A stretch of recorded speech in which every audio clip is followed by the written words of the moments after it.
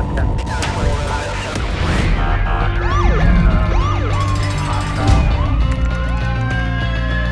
training to be a street cop?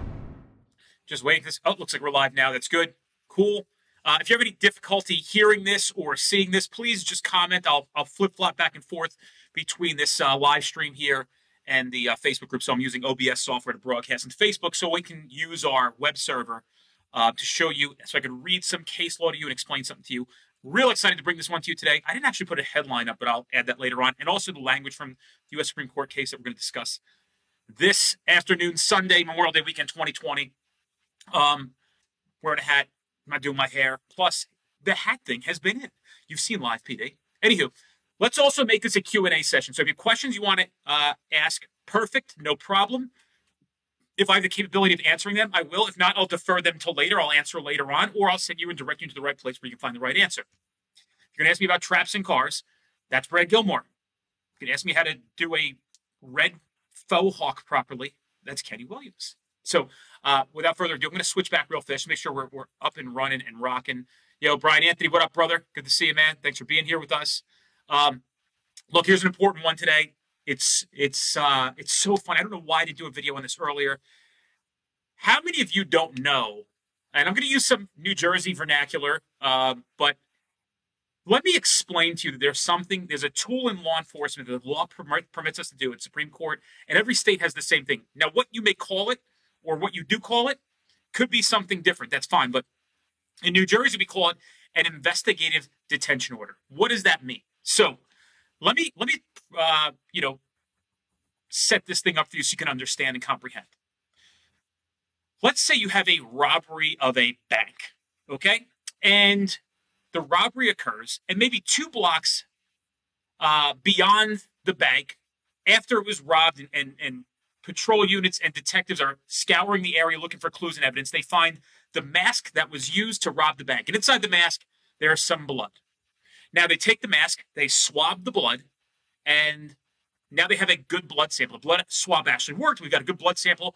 We just don't have a match for it yet. We know that's the mask that was used. Now, over the next week, some people in town, we develop some of our criminal informants, maybe somebody who comes forward and says to the police, look, when that TD Bank got robbed, I think I know who did it. And then we start corroborating their tips. Well, this guy John came to the house a day later and was bragging to everybody that he had robbed the TD Bank. He was wearing this shirt, blah, blah, blah, blah, blah. Now, I don't know if he did it, but this is what he said where he was. As a matter of fact, I was at the house that day when he ran back in, out of breath. It seemed kind of strange. He seemed extremely nervous and agitated. I could see his hair was messed. So what we have is a lot of reasonable suspicion that John probably robbed TD Bank. Now, only if we had John's DNA could we get a match to that mask. So what we can do is we can take our findings, reasonable suspicion, the person who is the suspect, who is thought to have committed that crime, the person who is thought to have committed that crime, we could take all the facts and circumstances to the judge. We can say to the judge, Your Honor, the TD Bank got robbed. A criminal offense occurred. Now, we've collected some evidence, whether it be a buccal blood evidence or DNA evidence or fingerprint, and I'll tell you some other stories of how this worked out well for police agencies. And we also have this on the other end. We have this guy, John, and this is what happened. This is factual, documented things that we've gotten from our CIs and from word on the street, or somebody came forward. We think it was him. We've kind of done our homework. We don't have enough probable cause, but we have enough reasonable suspicion to show circumstantially it's very likely that it was him. What we need to do is get a buccal swab from John. Now, if we get that buccal swab, we're quite confident that we can close this case out and charge him with the armed robbery of the TD Bank. And the judge can say, rightly so, here is your, what we call in New Jersey, investigative detention order. Now, in other states, you'll call it a warrant, whatever it may be, but in New Jersey, it's called investigative detention order. So we can now go find John, and we would offer to him the ability to comply and consent, but we'd also serve him with this judicial warrant that says, hey, you are going to come with us back to headquarters, or you're going to submit right here on scene to this detective swabbing the inside of your cheek. Now, if you don't want to, it's contempt of court. We'll recontact the judge and ask him what he wants to do. You're going to find yourself making an arrest. And a lot of these investigative detention orders, they'll say things like, this is meant to do nothing except collect what you need and then release. Usually there's a time limit on it. 5 hours seems to be the time limit on it. So you have to be diligent when you get that executed to transport John back to headquarters, whether you have to obtain fingerprints or do a buccal swab at police headquarters. Once that's completed, we move on with our lives. Wouldn't be a bad time to also read somebody Miranda, because technically you're in custody. But this is something that is addressed in a U.S. Supreme Court case. I'm going to show you the facts of the case. It's called the New Jersey Investigative Detention Order. I'm going to show you our guidelines, our court rules, 3:5A, which directs police officers in New Jersey what to do. Do you know how many people in this state and around the country have no idea these exist? Could you imagine how many crimes go unsolved because of the lack of knowledge of these existing laws and what they say? Could you imagine that there are entire counties and states where nobody knew this stuff existed? The whole district attorney's office, prosecutor's office, you may call them the first time and say, hey, we need this. And they're going to go, what are you talking about? Very possible. And there's other people who are very well informed that this occurs, that this exists. So let's go into, switch back to the group for a second. Hey, George, how are you? Steph, that's Steven. Sorry, dude. New Orleans, what's up, brother? Westmoreland County, PA. Hey, man. Paulie Walnuts, good to see you, my friend. Always a pleasure. Let's go into what the courts have said at the U.S. Supreme Court level. So this is Hayes versus Florida. And I wrote some notes down here in front of me. So this way I can try to give you the abbreviated version. And essentially what happens in Hayes versus Florida is a burglary rape occurs. They develop some reasonable suspicion that this guy did it. They go down without a warrant, and they take him back to headquarters to obtain his fingerprints. And the court said, no, look, you can't do that. What you should have done, even with reasonable suspicion, because of these certain circumstances, which are very few and far between, we will allow a Fourth Amendment intrusion to attenuate these circumstances. But without a warrant, you could have done it. So that's what happens. They take him in. That he says he voluntarily consents, which probably wasn't true at this time. They said, well, we're going to arrest you, bring you in for your fingerprints if you don't work with us. And he's like, fine, I'd just rather go and get transported in, which probably was bullshit that some detective made up because we didn't have iPhones then. You could just make shit up to achieve your circumstances. But times have changed. You need to be a knowledgeable, case law knowing police officer to do this job effectively. We still have a job to do. Law enforcement's going nowhere. We haven't figured out how to have robots that enforce the law. So you're going to be here for a while. We still have the law to uphold and enforce. So you have to know these things. The job is not impossible. Don't listen to the idiots that you work with. The job is very possible, even more possible, and even more exciting in today's circumstances with the knowledge that you have to go out and do the work that you do. Just need administrative support. So let's go into Hayes. And I just have some language here that I wanted to show you guys. I have it 814 cited right here. We agree with the petitioner that Davis, Mississippi versus U.S. 1969 requires the reversal of the judgment below. In Davis, the court, in the course of investigating a rape, police officers brought petitioner Davis to police headquarters on December 3rd, 1965. He was fingerprinted and briefly questioned before he was released. He was later charged and convicted of the rape. An issue there was whether the fingerprints taken on December 3rd were inadmissible fruits of an illegal detention. Conceitedly, the police at that time were without probable cause for an arrest. There was no warrant, and Davis had not consented to being taken to the station house. The state nevertheless contends that the Fourth Amendment did not forbid an investigative detention for the purpose of fingerprinting, even in the absence of probable cause or a warrant. We rejected that submission, holding a Davis detention for the purpose of fingerprinting was subjected to the constraints of the Fourth Amendment and exceeded the permissible limits of those temporary seizures authorized by Terry v. Ohio. This was so even though fingerprinting, because it involves neither repeated harassment nor any of the probing into private life and thoughts that often marks interrogation and search, represents a much less serious intrusion upon personal security than other types of searches and detentions. Nor was it sufficient to answer to the Fourth Amendment issue to recognize that fingerprinting is inherently more reliable and an effective crime-solving mechanism than other types of evidence such as lineups and confession. The court indicated that perhaps under narrowly confined circumstances, a detention for fingerprinting on less than probable cause might comply with the Fourth Amendment, but found it unnecessary to decide that question since no effort was made to employ the procedures necessary to satisfy the Fourth Amendment. So what they're saying here is People have suggested it, but it hasn't been suggested here. So we're not going to offer a. Davis didn't offer a conclusion to this, so we will today. We will touch upon this today. Hopefully, I don't want to confuse you with the language. That's why I'm trying to give you the most important stuff at the moment of what you need to know so you can understand it. You can read the whole thing. It's not hard to read or understand. I'm just trying to save you time regarding this. Let's go back to this. Where was I? Rather, Davis had been detained at police headquarters without probable cause to arrest, without a warrant, without authorization by a judicial officer, which means a judge. Here, as in Davis, there was no probable cause to arrest, no consent to the journey to the police station, no judicial authorization for such detention for fingerprinting purposes. Unless later cases have undermined Davis, we now disavow that decision. The judgment below must be reversed.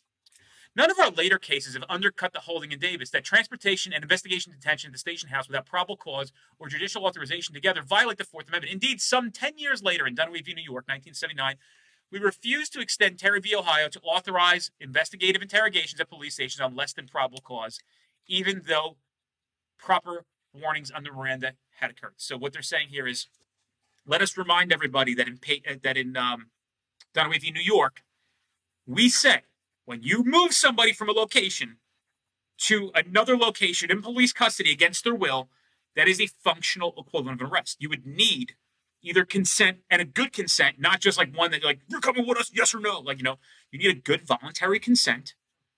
And it also said that, and it also said you'd need probable cause because it's a full-blown arrest when you transport somebody against their will to a place for police interrogation or at the police discretion. So let's go back to this. Let's continue to read.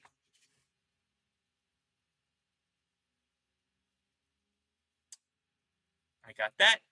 We relied on reaffirmed the holding in Davis that in the absence of probable cause or a warrant, investigative detentions at the police station for fingerprinting purposes could not be squared with the Fourth Amendment, while at the same time repeating the possibility that the amendment might permit a narrowly circumscribed procedure to fingerprinting detentions on less than probable cause. Since at that time we have had several times revisited and explored the reach of Terry v. Ohio, most recently in U.S. versus Sharp.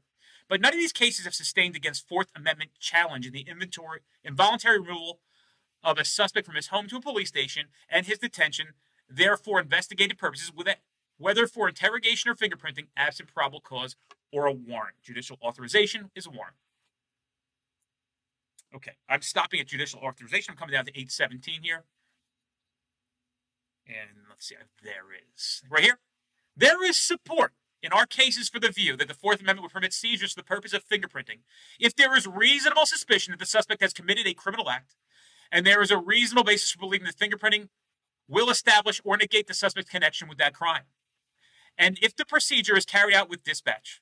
Of course, neither the reasonable suspicion nor probable cause would suffice to permit the officers to make a warrantless entry to a person's home for the purpose of obtaining a fingerprint identification. So you need a warrant.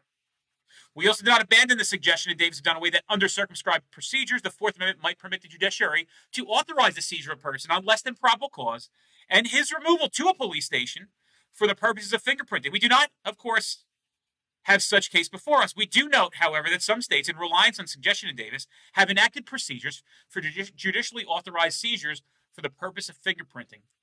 The state courts are not in accord with the validity of these effects to insulate investigative seizures from Fourth Amendment invalidation. And they offer some comparisons there. So what does that mean? They're saying, look, yeah, there's times you can do this. We get it. And you have to find out what your court says regarding these, or your state says regarding these circumstances. I haven't come across a state yet that didn't have an investigative detention order, a warrant for identifying and obtaining, whatever you want to call it. I don't know. Every state, I've heard different terms and languages used for it, describing adjectives or pronouns or whatever you call it. Let's go back to what New Jersey says now. So here's a good one for the New Jersey guys and girls. And the best part is, when we do these videos, we're showing you where it says it. So when you go back to your coworkers and command staff and say, hey, by the way, why don't we do this? And they go, what's that? We don't do things like that. I never heard anything like that in my life. Like, that's because nobody's researching any stuff, right? That's because people think they can just skate through this career and they don't have a duty and obligation to know what the fuck they're doing. think about how much stuff goes unsolved.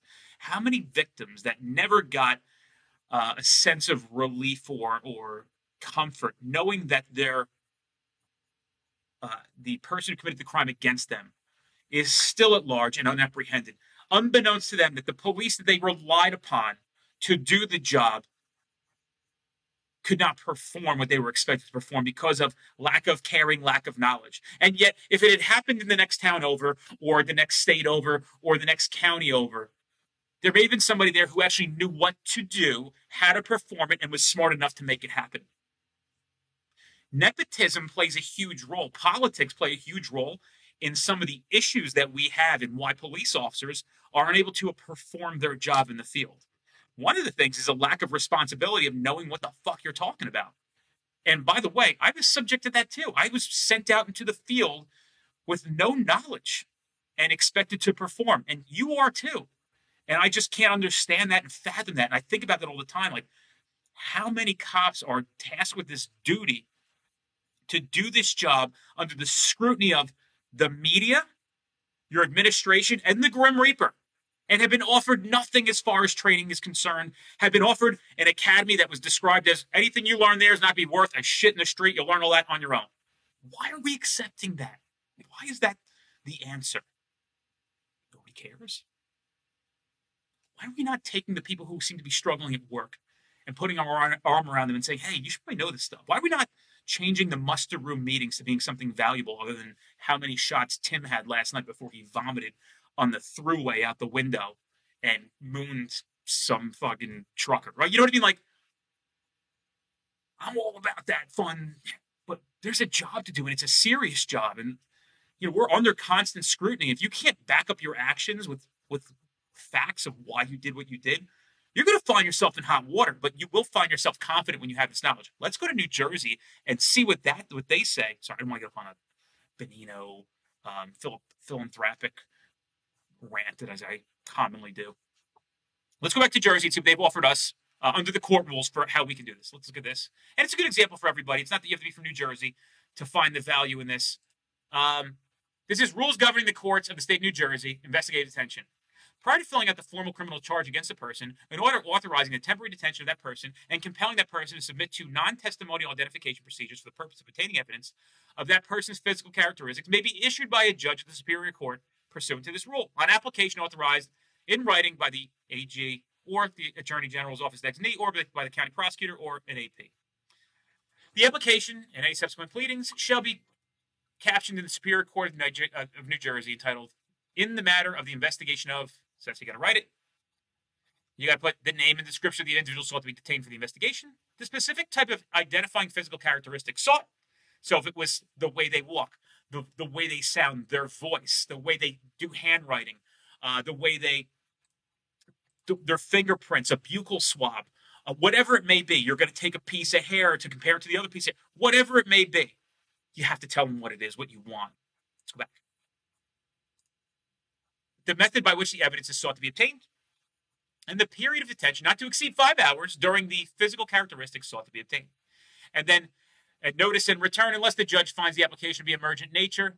As set forth below, the judge shall not consider it unless notice shall have been given personally to the person at least 36 hours before the application is to be made, that on a specific date and specific time application for an order of a temporary detention named to the judge. So you got to tell the person first. I didn't even read this before I read it. So if it's not emergent, right? If you have somebody who's not going anywhere and you're trying to obtain their whatever it may be, I guess you have to offer them the opportunity to come in first before we come in and snatch your ass up. Interesting stuff. Things I should have read before I started this. Anyway, let's see. The notice shall advise the individual that the counsel may accompany him or her at the hearing application. Grounds for issuance. This is what it says. Here's the thing. In order for an investigative detention shall only be issued if the judge concludes from the application that a crime has been committed and is under active investigation, and there is reasonable and well-grounded basis from which to believe that the person sought may have committed the crime, and the results of the physical characteristics obtained during the detention will significantly advance the investigation and determine whether or not the individual possibly committed the crime, and the physical characteristics sought cannot otherwise be practically obtained. Just make sure I'm not getting messaged by everybody. Okay. and contents for order, merging application, service, filing. We don't have to go through all this. But just to further iterate my point, this exists. Maybe there's circumstances at some point in your career where you'll find yourself going, if we only had this guy's fingerprints. I can tell you there was a murder investigation in Union County, and I'm not going to get into the details of it, but the guy was subsequently convicted. I think the murder happened in Rollway. And I was told that they used one of these orders because on surveillance video, the guy had a very unique gait when he walked. So whatever it was, they made him come in. They got the investigative detention order. They made him come in and they made him walk on video to tie him back to the CCTV where he was caught walking away from the murder scene in his very unique gait. And that was a very crucial piece of evidence that subsequently caused his conviction for the homicide that he had committed here. So let me go back to the group now. Keep it real. How many people in here, you don't got to tell me who knew it. How many people in here, just by a response or a comment in the group into this live video, actually knew this, did not know this existed? Just like me, right? Like I didn't. Think about the value that this video alone will bring to people. And this is not me tooting my own horn. This is me going, nobody knows this. Let me do the job and make sure people know that. Under what? Under the scrutiny of watchful eyes who are looking for anything where I try to open up and help everybody transparently, trying to give you my time on Sunday at no cost to try to help you educate and do your job better and catch bad guys and be safer. And yet there are people who are so insecure, they will take an opportunity to find anything that they can to try to criticize me on. And instead of saying, oh, that was real good what he did, here's another cool thing that I got. Nope. You'll find those insecure assholes, usually the 5'6" Napoleon complex, picked on high school pieces of shit that we have to work with. And they're going to, wow, watch, that guy's crazy. So here's the facts. If you don't think that's true, you can come forward and tell me where it says it's not. That's how we continue to stay up here on this video screen 8 years later, advocating for helping police. Let's go over to the Facebook group and see if I have any questions, whatever it may be.